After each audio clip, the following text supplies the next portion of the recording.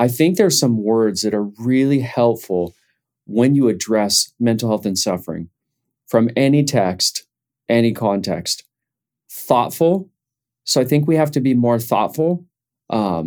We can't just say things. We have to think about them before we say them. Theological. We really have to know what the Bible teaches around, suffering or mental health when we're addressing it. Compassionate. It's kind of hard when you're going through something really difficult and, somebody's preaching to you, but maybe in a harsh way about suffering or in a way that doesn't enter into their world in a kind and gentle manner. So I think having a compassionate spirit when you're addressing these topics is really helpful. I think you want to be helpful, right? People are sitting there saying, how do I walk through this? How do I navigate this hard reality of suffering or anxiety or depression or whatever it may be? So I think you want to be helpful. And then one more word, I think this is number 5, hopeful. You want to give people hope. Hi, and welcome to the Expositors Collective Podcast, episode 174. I'm your host, Mike Neglia, and the voice that you just heard is that of Wesley Town. He and I got to have a conversation recently that, for me, was not only educational and informative, but also was profoundly encouraging and showing me and us the realities of what it means to be a human in a hard world under the care of a God who loves us.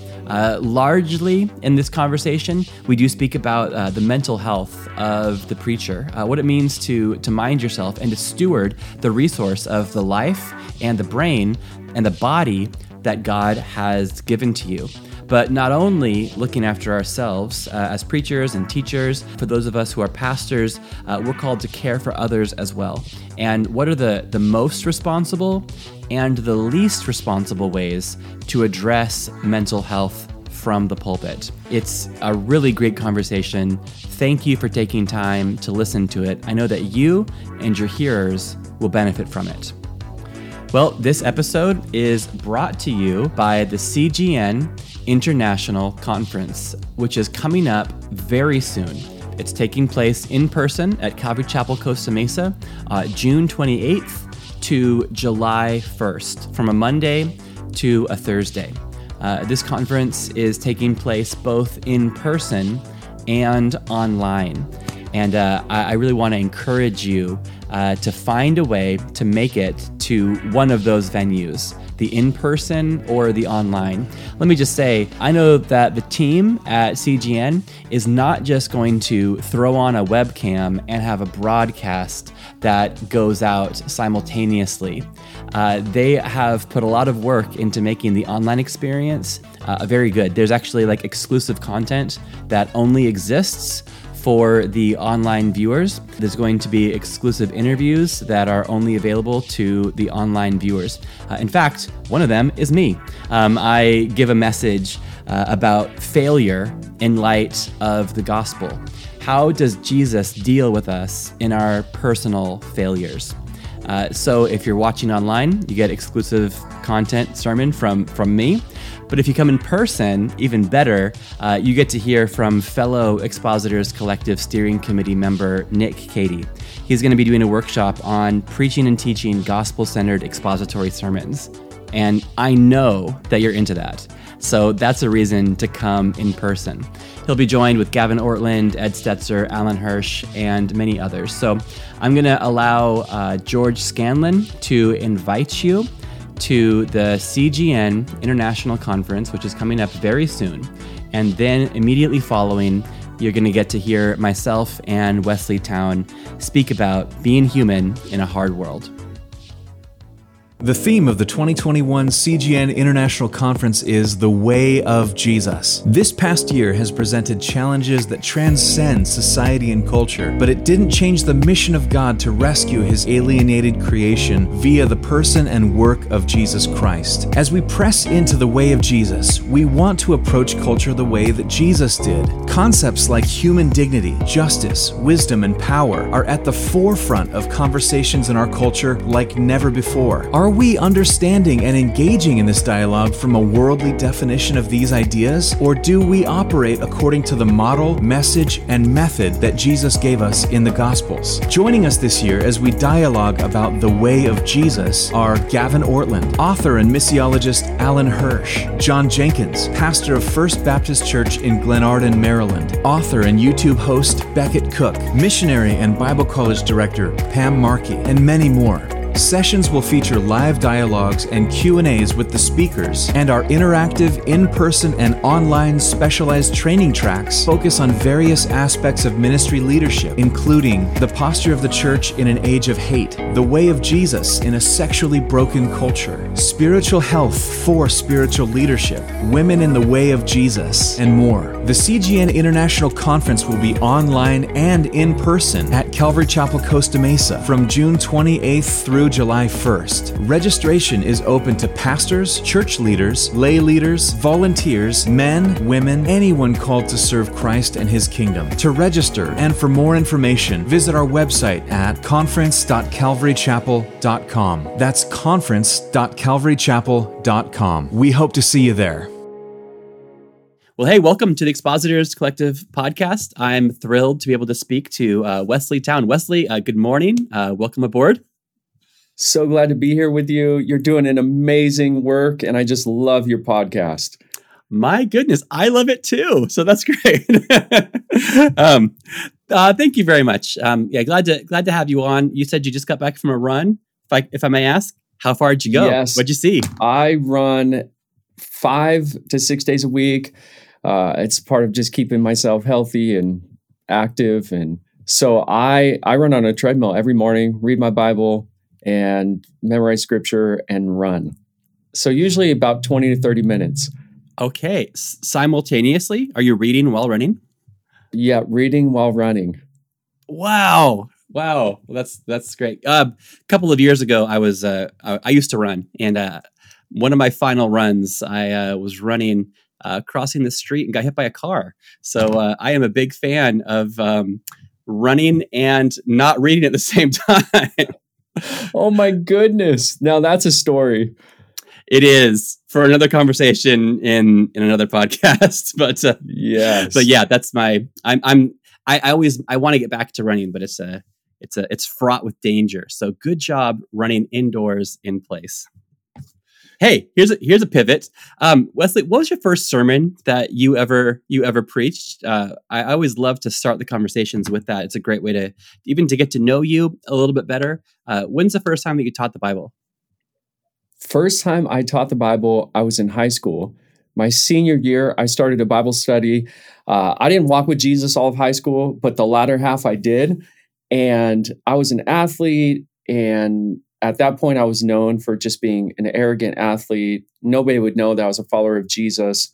And so my senior year, God was really working on my life. And I started going to this church called Applegate Christian Fellowship. Probably a lot of your listeners know who John Corson is. And it just changed my life. Wow. I started hearing the Bible taught and began to learn what it means to be a follower of Jesus. And so I decided I wanted to start a Bible study on my campus. Every week at lunch, passed out a couple thousand flyers with me and some of my athlete friends. I thought maybe like 5-10 people would show up. The first one was packed. We packed out one of the largest classrooms in my high school. And everybody's like, Wesley, this was your idea, so you're teaching it. Wow. And so it was kind of by default. I wasn't looking to be a Bible teacher, a pastor. Yeah. Like if I was like on, the schoolyard pick team for like teaching the Bible, I'd always be the last pick, like for sure. And so I taught Acts chapter 16, Paul and Silas in the Philippian prison about suffering, because suffering is something that I knew and had experienced growing up. And so I taught about that. I thought it was awful, but everybody encouraged me that, hey, it was so good. We loved it. So I kept teaching from there. My goodness. Did you continue to the book of Acts, or was it just a variety of different topics and sections after that? It was a variety of different topics, sections, and things I was learning from Jon Courson as I sat under him on Wednesday nights and Sundays at Applegate Christian Fellowship. Well, I'll tell you, you would not be the first guest on this podcast who was strongly influenced by Jon Courson in their early days of Bible teaching. I've talked to people that have just straight up ripped off Jon Courson's sermons and used them. Did you ever do that?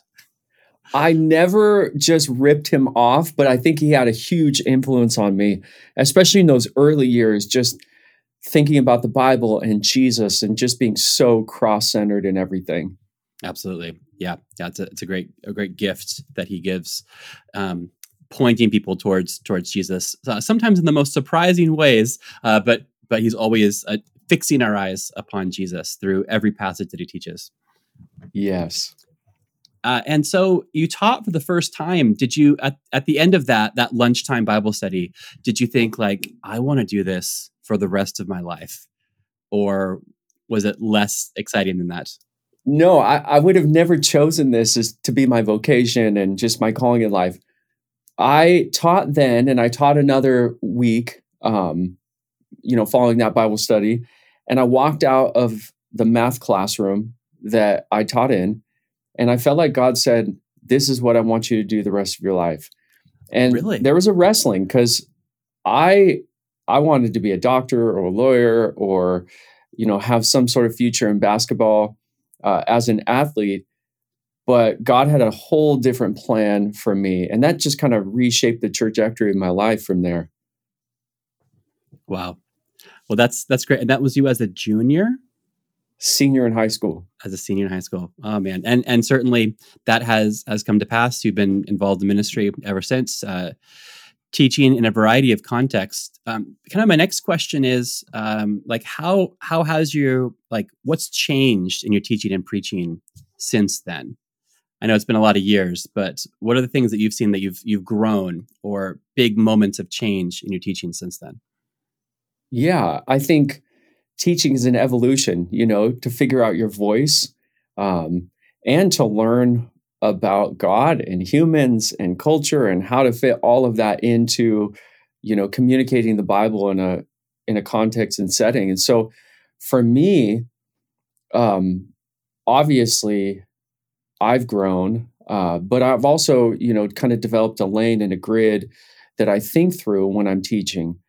First is exegesis. That's kind of my background. I did 4 years of New Testament Greek, 2 years of Hebrew, and spent a lot of time thinking through the text in the original language and its original historical context. And so, by training, I feel a bent of what was God saying to that original audience in their language and context.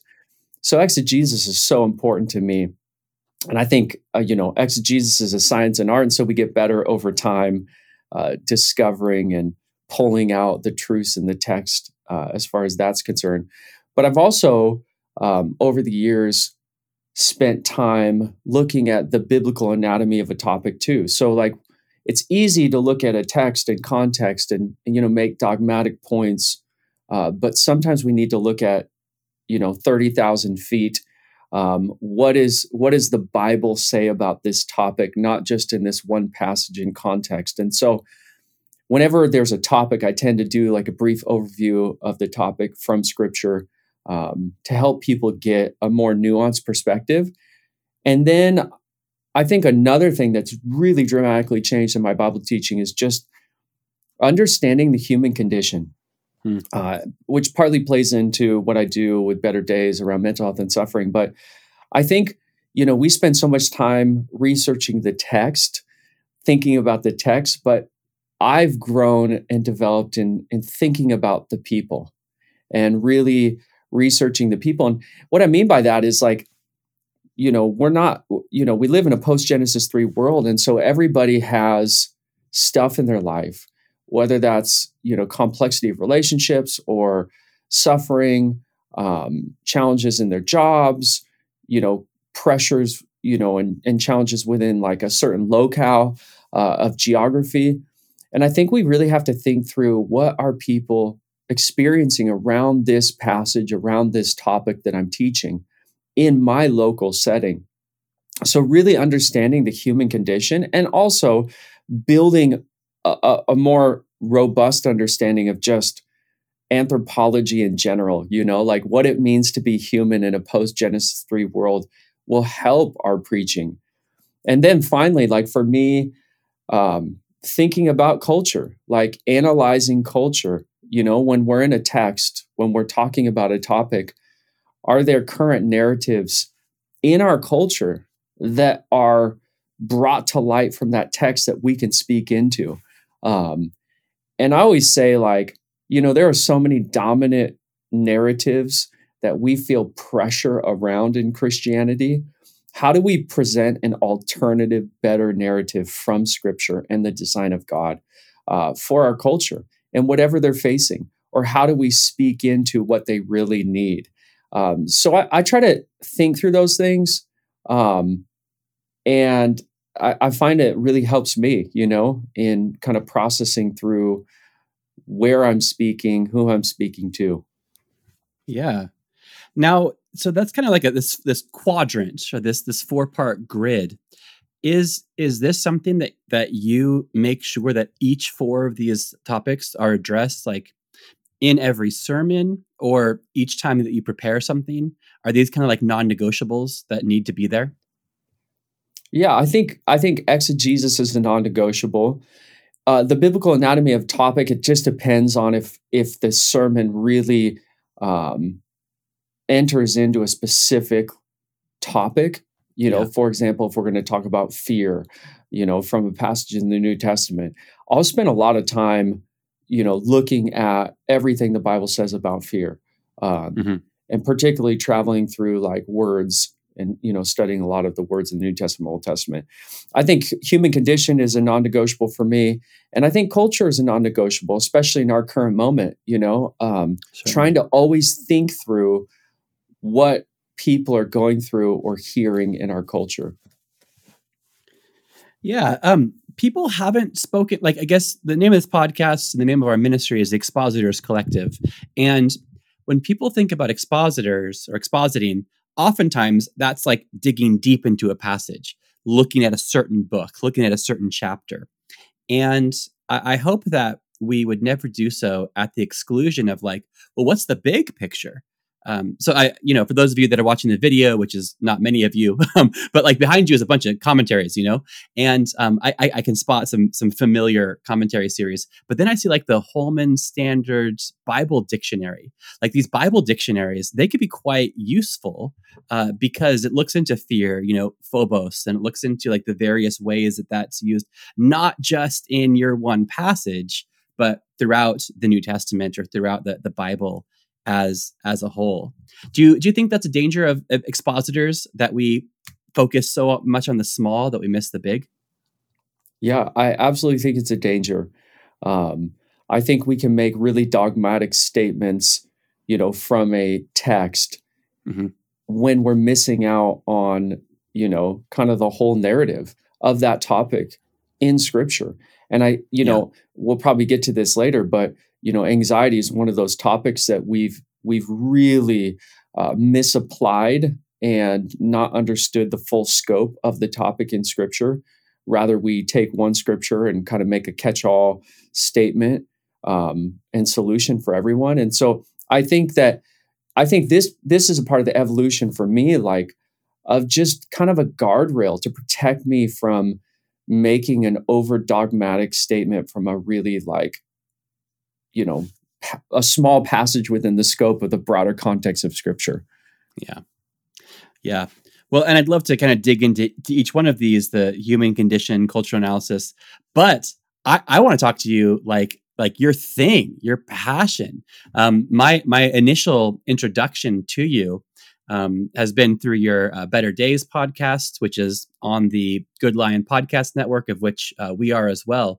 But yeah, I've really enjoyed your Better Days podcast, and I know that you have kind of a traveling guest speaking workshop kind of ministry focusing on mental health. Would you like to maybe like introduce us to a little bit of what Better Days is about, and then I can follow up with some questions about mental health and the preacher afterwards. But what's Better Days? Yeah, Better Days is a nonprofit that my wife and I launched around mental health and suffering and what it means to be human and follow Jesus. And really, it's a huge part like of our story.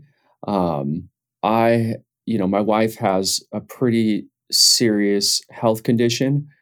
So we've walked through basically our entire adult life with her dealing with chronic pain. She has a major neurological condition as well, where she is losing cognitive abilities over time. And so suffering's been a huge part of our story. And then I planted a church in 2008 in Eugene, Oregon. And within our third Easter, we had over 2,500 people. And during that time, I was stressed, anxious, starting to have panic attacks just from the pace of ministry. I had no idea what was going on, but I started to face like serious mental health challenges in my own life. And I think out of like my wife's story and then my story dealing with, mental health, as a pastor and leader, we really felt like God was calling us to speak into this, in Christianity in particular, because there were so many things that we heard along the way that were like, oh, I don't think that's right, or I don't think that's helpful to somebody who's a follower of Jesus. And so we've just taken on, these topics, and I'm writing a book right now, just kind of a theological work on mental health and suffering, for Christians. And we travel. I teach on mental health and suffering. I do conferences, seminars. And then I have a podcast, and we're putting together a video series. So there's a lot of different educational tools that we're building out through writing and teaching and videos and so on and so forth to help the church. Wow. Well, thank you. Thank you very much for making this like your side project, or, I know this is not like a full-time gig, but I think it's a very, very valuable thing. I have, I've even sent particular episodes of the Better Days podcast to, people within my own congregation as kind of a conversation starter, or even as a kind of a supplement. Like, oh, hey, we had a conversation about this. You should now check out this podcast. What's actually nice of them is most of them are pretty short, pretty manageable. 15 minutes, maybe this most recent series, a lot of them around that area, which makes it very easy for somebody to get into, to hand somebody a hardcover book or to send them a link to here's a seminary course, that can be a little bit intimidating, but it's very accessible. It's a very easy on-ramp into these kind of conversations. So thank you. Oh, thank you. Thank you for passing them along too. Well, yeah, I mean, my love language is recommending podcasts to people. So, so like considering the topic of mental health and the church, but this podcast, we're not just a generic, church podcast. We're kind of for preachers. So I'd love to take this in two directions. First off, maybe talking about the mental health of the preacher. And then we can move into talking about the preacher addressing the mental health of the congregation. But I think that there's some great stuff that I'd love for you to speak to. What do you think that preachers are uniquely maybe prone to or tempted to? You spoke about like the anxiety or even panic attacks that you were having as a young, fruitful preacher. What are the sort of challenges that you see your fellow preachers dealing with? Yeah, I'll make a statement. I think that is, in line with kind of your podcast. I think we cannot just spend our life becoming aware of the text as a preacher. We also have to become aware of ourselves and our own inner complexities. I think it's so important, that we're trained to like study the Bible and teach the Bible. But part of studying and teaching the Bible is we're coming out in that. Like, it's a person who's teaching. And so all that is in me and all that is going on in my life really, comes out through the teaching of Scripture. And so I think we really have to identify some of the challenges that we face in our inner life. One being, discovering our own identity, and being confident in that rather than trying to be someone else, trying to compare, never feeling good enough, but really being confident in how God is wired and created us. Identity is a huge facet, of being mentally and emotionally healthy. I also think just self-awareness, like, hey, we don't have it all together. There's weaknesses.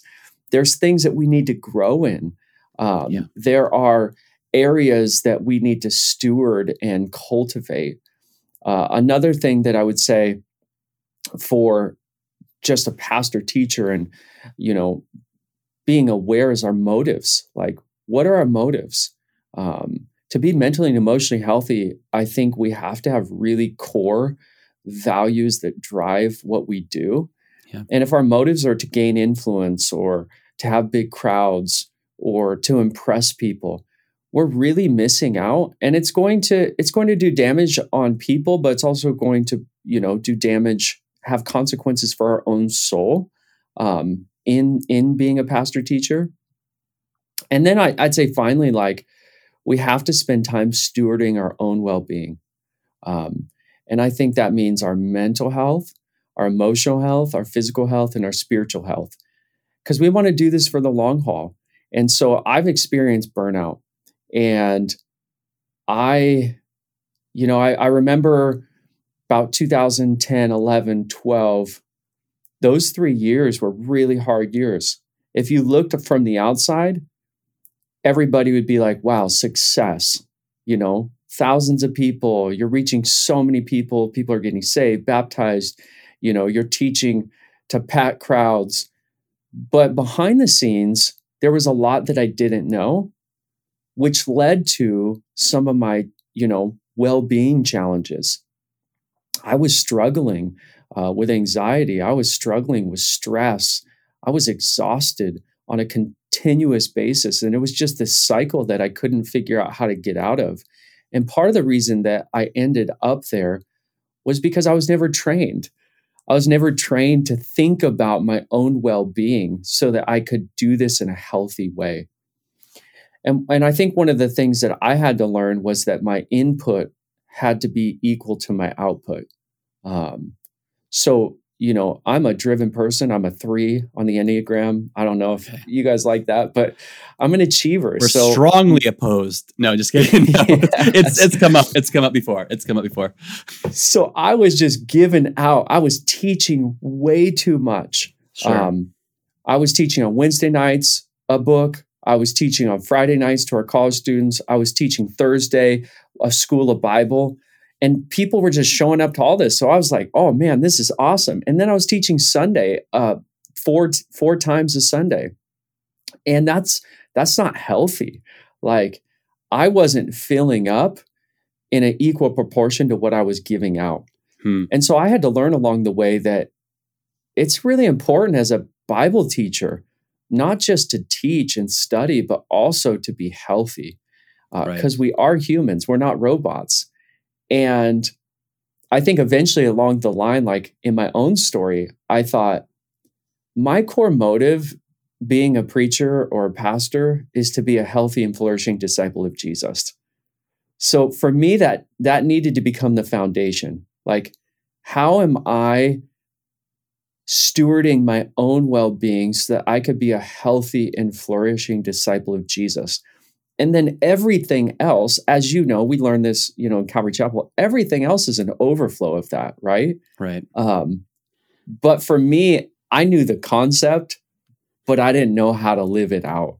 Certainly. And so that was kind of like, what I would encourage people in, but also so much of my own story. Yeah. I'm glad you mentioned the input and the output. And I actually made a note of it. And then you brought it up again. And that must be important. It registered with me, and you mentioned it even more than once. So what's a person to do if they're being presented with these opportunities? It sounds like people wanted to hear you, and there's people that are coming and they want to hear what, Pastor Wesley has to say on Wednesday and Thursday and Friday and Sunday. Maybe I got the days mixed up. Yeah, you but so got those it are right. great opportunities. Yet how are you able to gauge whether your input is matching your output? And what would you say to the person listening who is getting speaking invites left, right, and center? And how can that person gauge whether they're ready to speak to such a capacity? Yeah, I think that's a great question.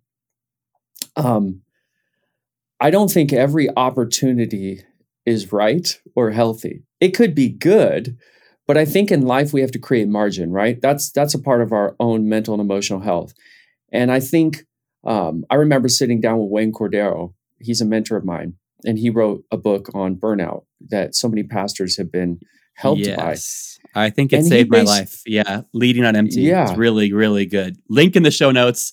Go buy it. It's so important. It's so good. for sure. It's so good. And Yeah. he's amazing as just a mentor to pastors. And I remember sitting down with him kind of at the peak of my own burnout. And by the way, burnout is just exhaustion. It could be mental, emotional, relational, physical. It's a category of stress. And so, if you've lived in just this current of stress for a long period of time, your body and your relationships, your emotions, your mind, all of it is sapped, exhausted. And so I was at the peak of burnout, and I sat down with him in his house. And he basically said to me, people love you so much, Wesley, that their demand on you will kill you. So you have to create margin in your life. You have to create the ability to say, hey, there are healthy boundaries, even as a pastor and leader. Even though there's a ton of demand, there also are margins that we can't do everything for everyone. Jesus didn't heal every person on earth. And Jesus also got away with silence and solitude and prayer with his Father when the crowds were pressing into him, because he exemplified this. And we don't need, to just spend time pouring out. We also need to spend time filling up. So I think for a pastor, for me, creating those rhythms, being intentional about them, and realizing that part of our life as a flourishing, healthy disciple of Jesus is being, and then part of our life as a flourishing and healthy disciple of Jesus is doing. And we need to be thoughtful about both of those kind of compartments in our life, and realize that those are integrated, not separated. And so the long-term success of our doing is going to be rooted in the long-term kind of investment in our being as disciples of Jesus. Wow. And with those integrated pieces, being and doing, which comes first? For me, it's being. Yeah. For me, it's waking up in the morning, running for my physical, mental, and emotional health, opening my Bible, reading scripture, praying, memorizing scripture. Like, for me, the being part is so important. Not working 7 days a week, having, rhythms of rest, sleeping, 7 to 9 hours a night so that I could be super effective, and engaged and cognitively present in whatever I'm doing. So I think the being part is first and foremost. Well, that is great. I lobbed you an easy one, and I knew that you would knock it out of the park. Yeah, the being precedes doing. It's true for Christ, and it's true for his followers, and that's important. And again, as we're here largely this ministry, we want to equip young and new Bible teachers. That's kind of our focus. And in even previous conversations, there's been language that we've used in this podcast about how you should, say yes to every opportunity.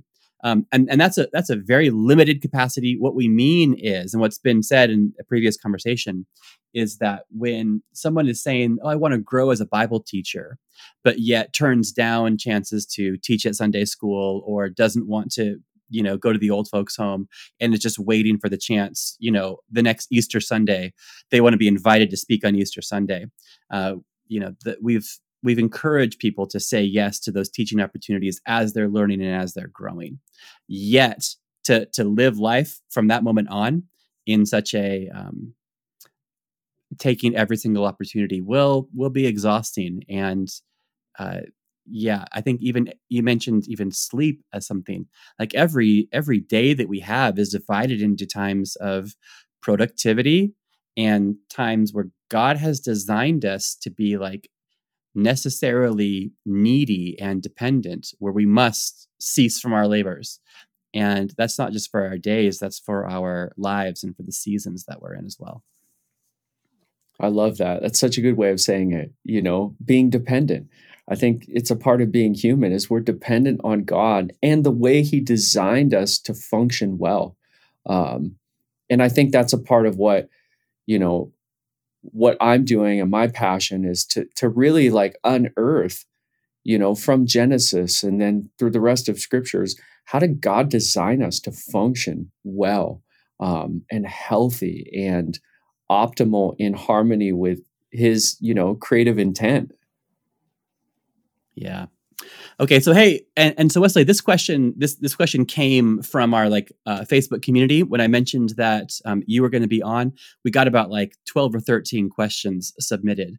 And somebody was specifically referencing Charles Spurgeon as a preacher in the past, somebody who we loved to quote and was so eloquent and so organized and so prolific in his writing, but also had mental health challenges and dealt with depression and some other physical maladies.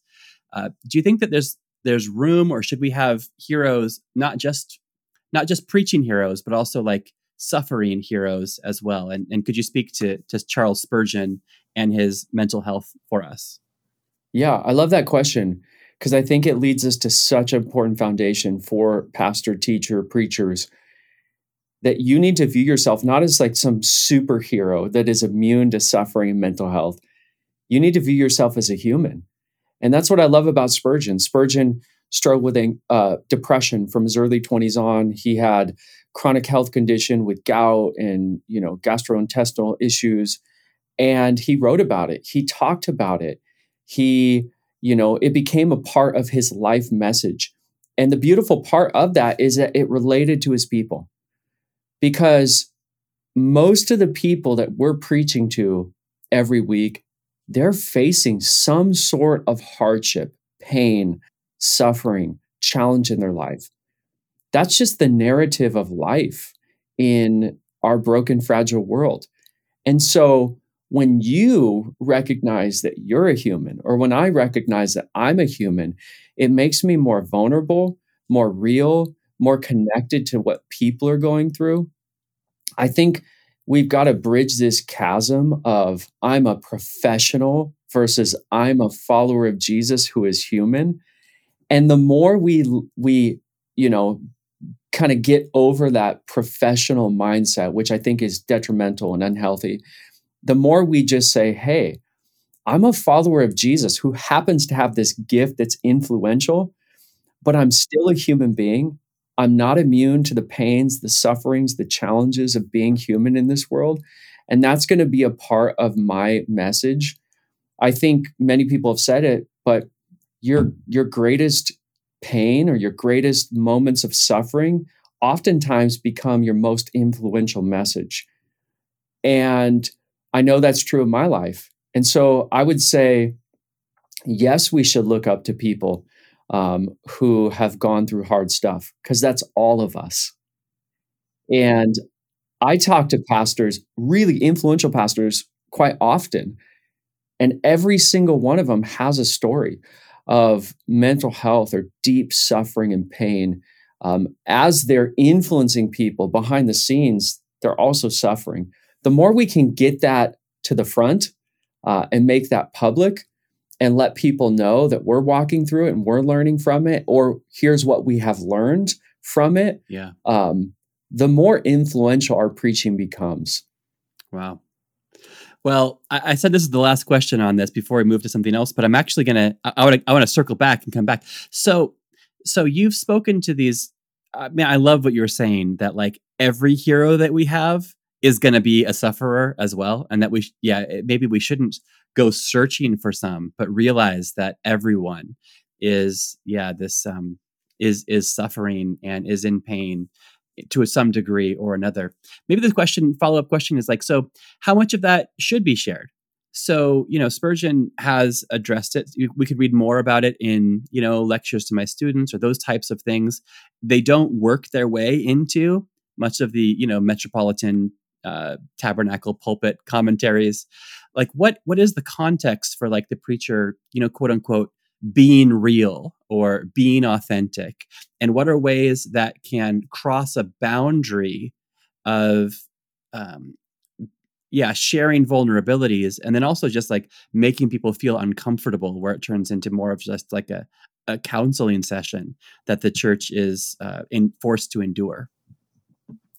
Yeah, I think you have to have wisdom first and foremost, to navigate when to share and what to share. So, with wisdom, there's filters. You don't have to tell every part of the story. You can tell the story in a way that is relevant to that moment, that passage. I do think that vulnerability, especially in our culture, is actually a draw. People are attracted to that. Capital. Yeah, it is absolute capital. And I think that because more than ever, people want to talk about real life human stuff in Christianity, particularly in the West, which is kind of my realm of culture. And so I do think it gives you more influence and it makes you more relatable. And I think that is healthy.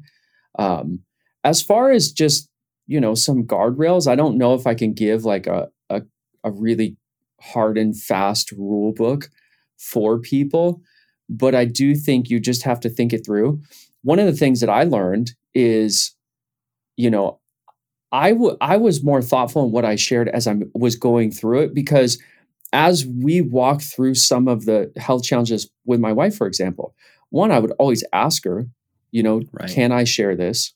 So that was really healthy and helpful. The second thing is we didn't share a lot as we were going through a long season of suffering, because we didn't even know what was happening as she was getting all these medical tests, and we didn't have the answers. And so when you don't have the answers, you don't give the answers. And some of what we're doing now is because we've gone through the story, a large part of it, and we have the answers in our own life. And now we can help tell the story in a more kind of holistic way. So for us, we kept things private because we didn't know, and we were still walking through it. We would share some stuff, but not everything. Now we just kind of share the whole story, from beginning to end, because we've walked through it. And that's a part of it, like you're learning as you walk through the hard stuff of life. So you don't want to be the expert when you're still in that, kind of ambiguity of like, I'm not quite sure what this means, and I'm not quite sure how to deal with it. So maybe that's what you share. Sometimes we don't have all the answers, or maybe you don't share everything at that point and be the expert. And not to say that we become experts, but we definitely learn a lot along the way that we can pass along to other people in our own suffering.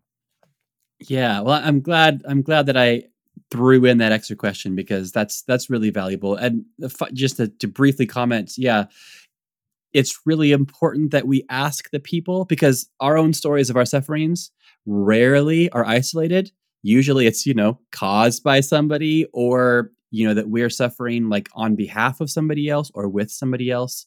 And so there's got to be wisdom as to what we disclose. And even we could be open with our own life, but yet it's intermingled with others. And so want to be careful with how we share what happened with so-and-so and how that impacts you, because so-and-so might be in the room.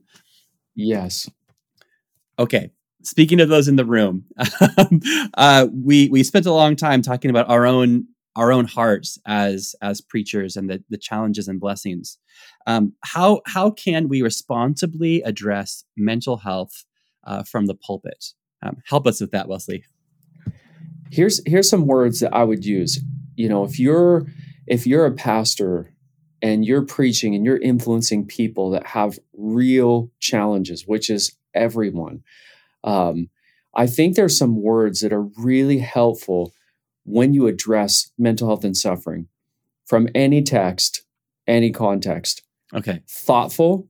So I think we have to be more thoughtful. We can't just say things. We have to think about them before we say them. Theological. We really have to know what the Bible teaches around, suffering or mental health when we're addressing it.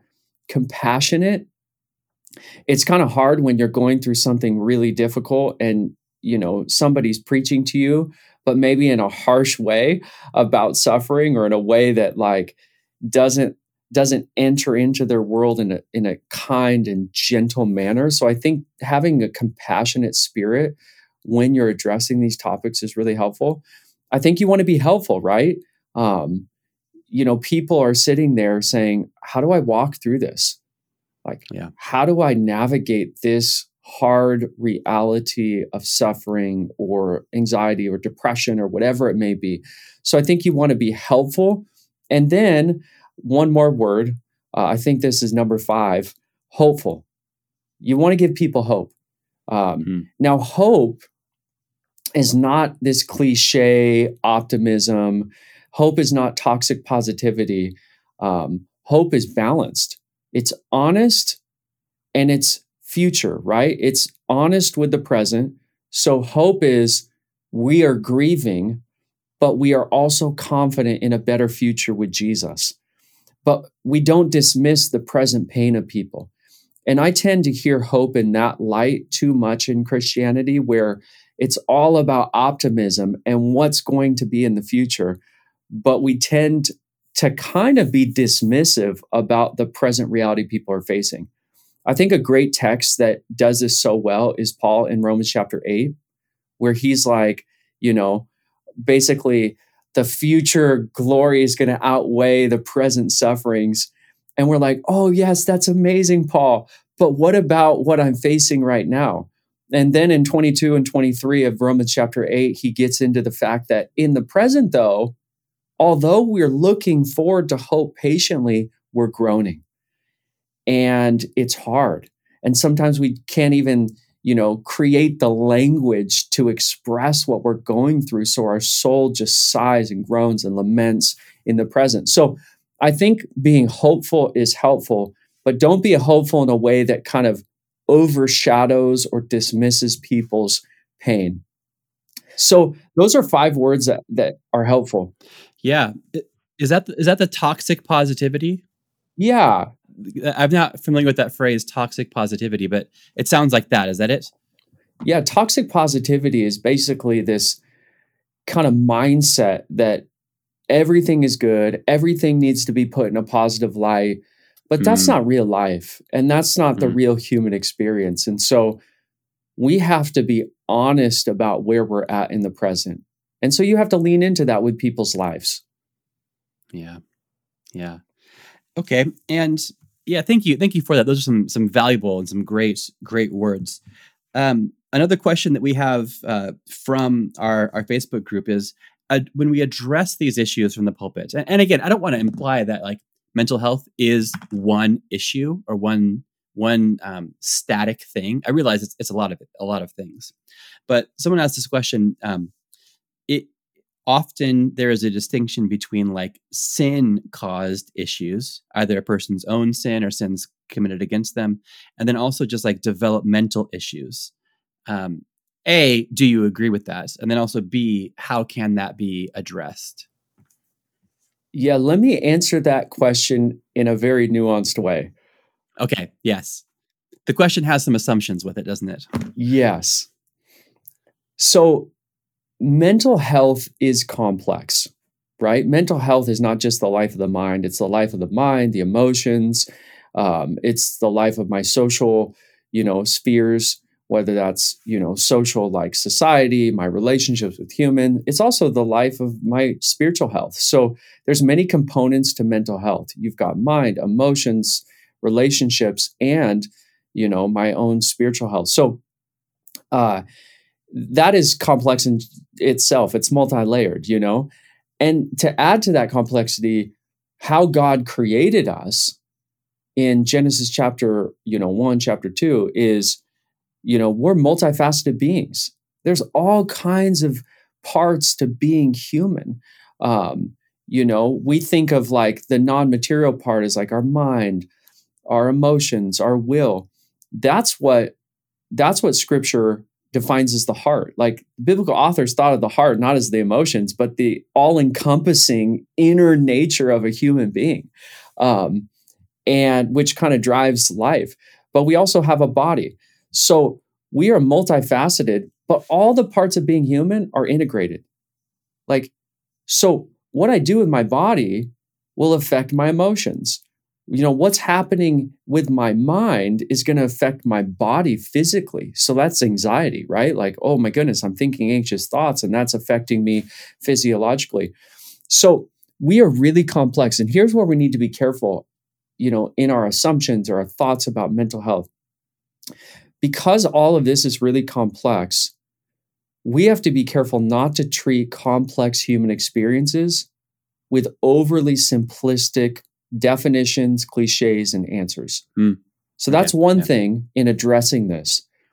In addition, we have to be careful not to prejudge a person's mental health or suffering, like Job's friends did, as though it's a moral issue. That's really dangerous. And here's why: because every person's suffering, whether that's anxiety or depression or physical suffering, has a unique context and story to it. So instead of leaning in with an answer or an assumption, we should really lean in and listen so that we can understand the story and the unique context of a person's pain or situation. And then I'll add a few more. We have to be careful not to perpetuate stigmas that further exacerbate a person's pain. We do that when we're too simplistic or we're quick to provide a conclusion before we really understand a person's context and situation. And we have to be careful with giving spiritual solutions when we don't have a thorough understanding of what the Bible teaches about these subjects. So I think that, those guardrails keep us from making dogmatic conclusions or statements that can be detrimental for a person's life, consequentially, for their person's spiritual life. So I'll give you an example. I think this might help. So, when we talk about anxiety in Christianity, we tend to, one, give a really simple solution, Philippians 4, 6, and 7. Yeah. If you're just don't be. Yeah, if you're struggling with just don't anxiety, just knock it off.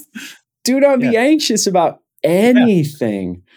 Yeah. But through prayer and supplication with thanksgiving, let your requests be made known to God, and the peace of God, which transcends all understanding, will guard your hearts and minds in Christ Jesus. So we're like, okay, the answer to all anxiety is Philippians 4, 6, and 7. That must be the only text in the Bible that addresses anxiety. We've kind of like perpetuated that idea. And then second, it's a canon within a canon. Yeah, we tend to judge people's anxiety as a sin issue. So this goes directly back to that question. So we're like, okay, here's a simple solution, and all anxiety is a sin. Well, first of all, is that true psychologically? And is that true theologically? And I would say the answer is no and no. So let me give you some nuance, some thoughtfulness that is helpful when you think through like one aspect of mental health as a follower of Jesus from the Bible. There are various types of anxiety addressed in the Bible. If you study the Old Testament term, the New Testament term, merimna, you come to find that there are passages other than Philippians 4, 6, and 7 that address this issue. Yeah. And I have developed categories of anxiety in the Bible. The first category is that the Bible teaches that there are normal anxieties that all humans feel. Paul said in the same book, Philippians 4, 6, and 7, Paul said that I may be less anxious when he was talking about sending one of his coworkers to a church. In other words, he's like, I feel anxiety. I have natural, normal human concerns for the people that I pastor. He also talked about it in 2 Corinthians 11:28 when he said there's this daily pressure on me of my anxiety for all the churches. Yeah.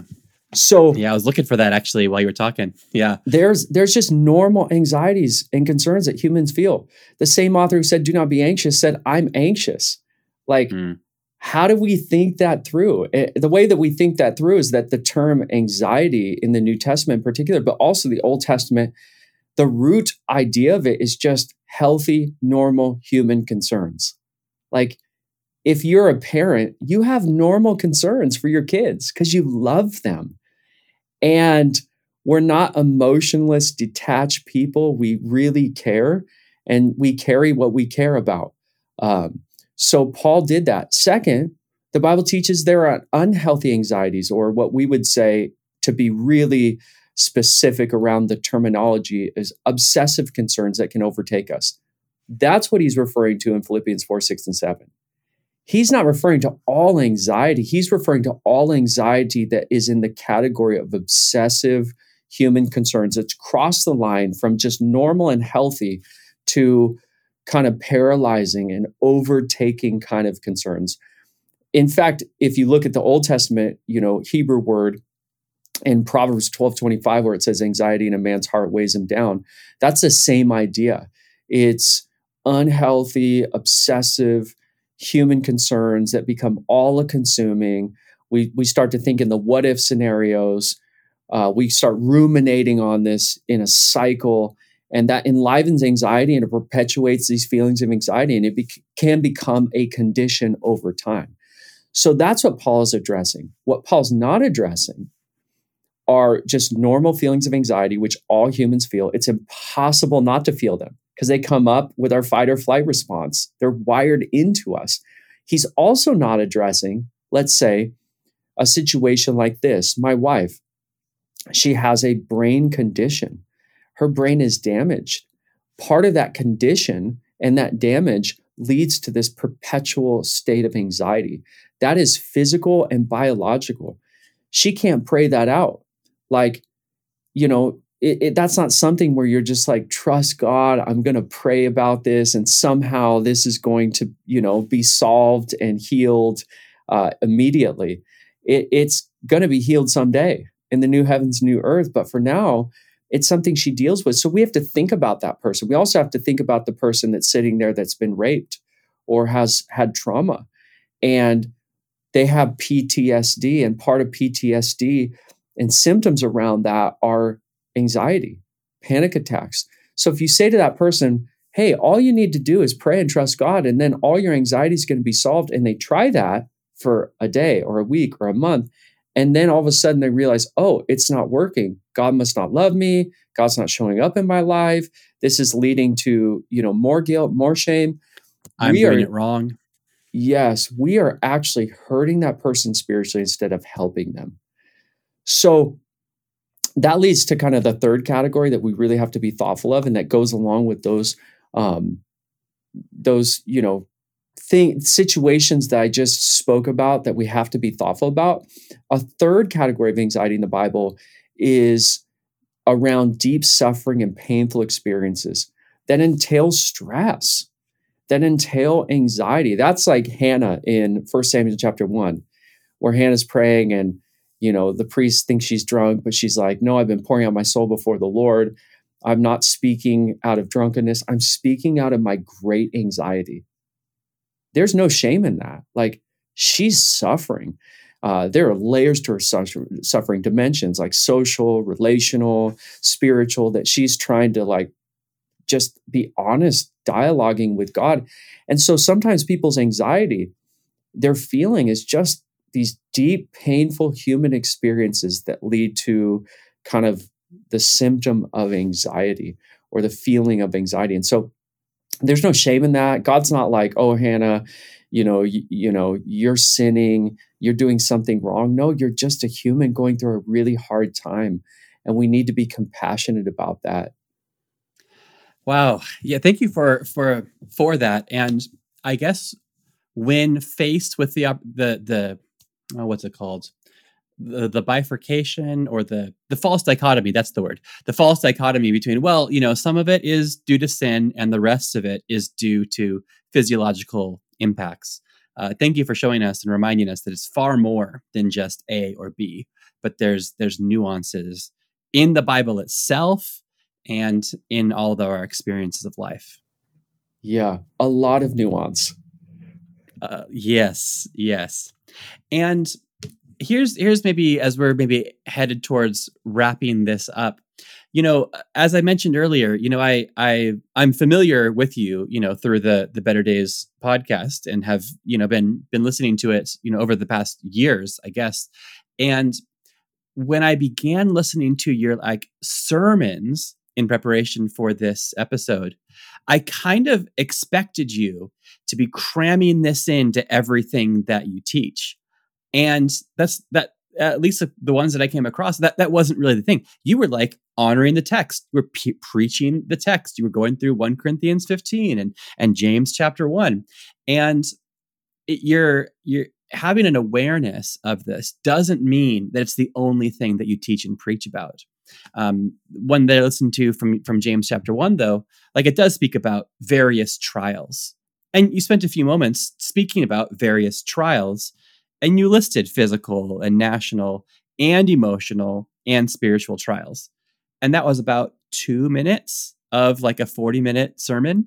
So you're acknowledging it, but yet you're not bending every single verse to come back to this idea. And I would hope that someone listens to this episode and they don't think, well, they're going to rewrite their Sunday sermon to make sure that it's all about this. But this is one of various trials that people in our congregations are dealing with. Do you find, is there kind of maybe you've heard the phrase cage stage, when certain people discover a certain theological position and then they want to cram it into everything? Is it possible to cram this into too many things? Or do you think that it's neglected and it's not nearly enough? How should a recently enlightened preacher address mental health in their next sermon? Yeah, I think you do what you said. Honor the text, right? Teach what the Bible's teaching. When you come to a text, or you're in a series, that you could do on suffering or mental health or whatever, then you can really invest into teaching your people and discipling your people around these human experiences.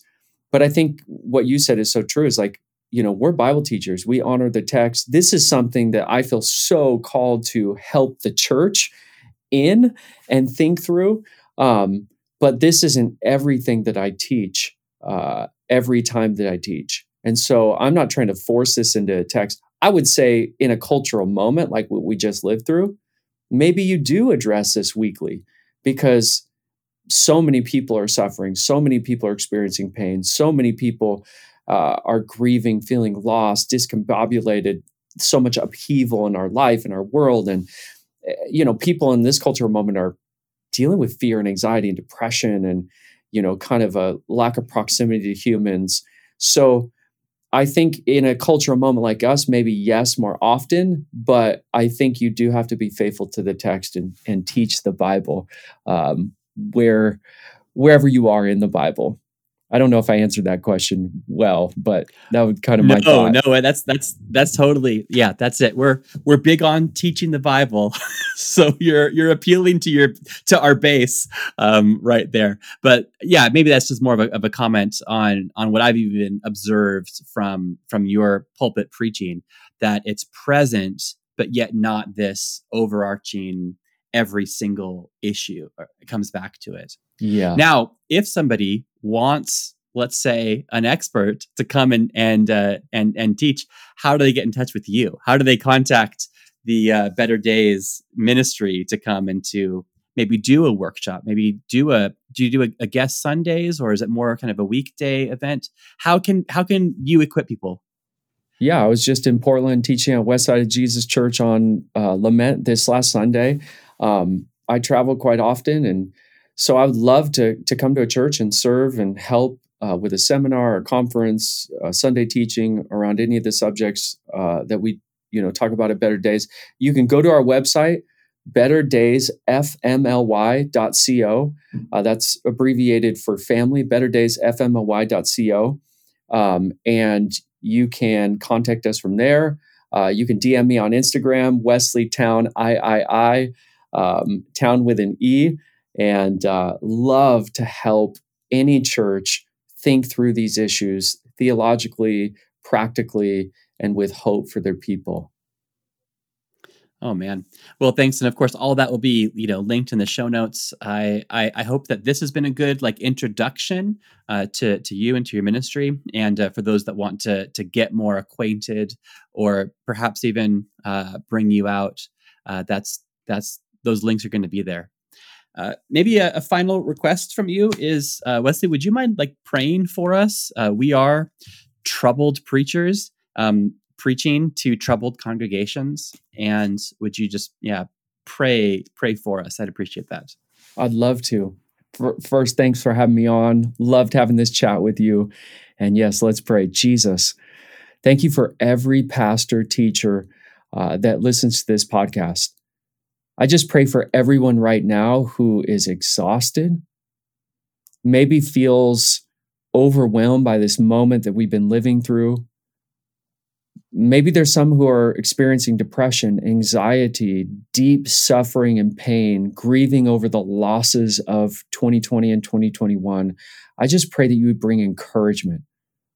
Speak to each heart, encourage them, confirm their calling, help them to keep persevering and doing what they're doing, but also help them to find places and spaces to talk, to verbalize what they're experiencing, and to find support and help and hope in human relationships.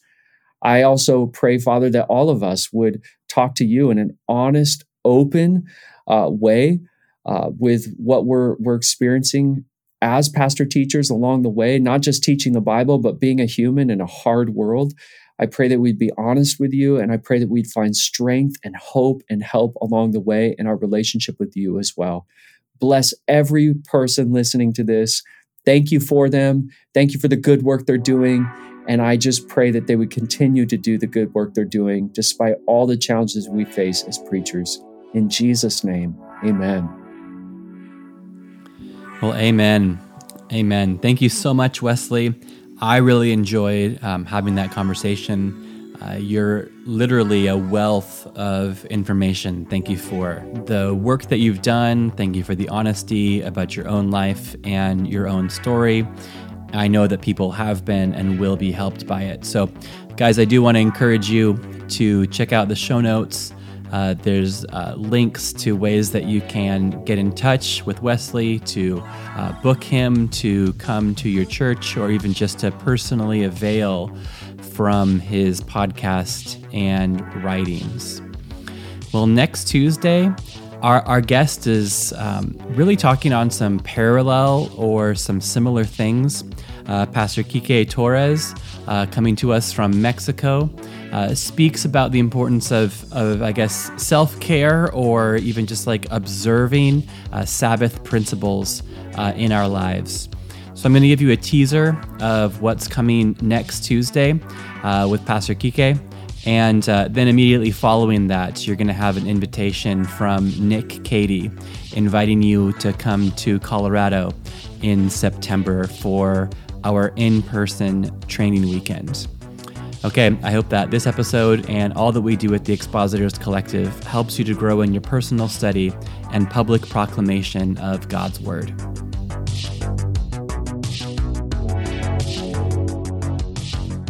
If you're more mighty or more needed or more spiritual than Jesus, it's okay that you don't rest.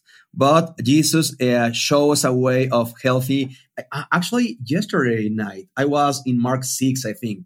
And Jesus, take the lead on after they went, preaching and casting demons and that, and they come back and share with him what So Yeah, They told him like, hey, let's get apart in a solitude place. Yeah. And they wasn't able to do it, but you see Jesus taking the lead on let's get a time off to rest and have this alone time and recovery.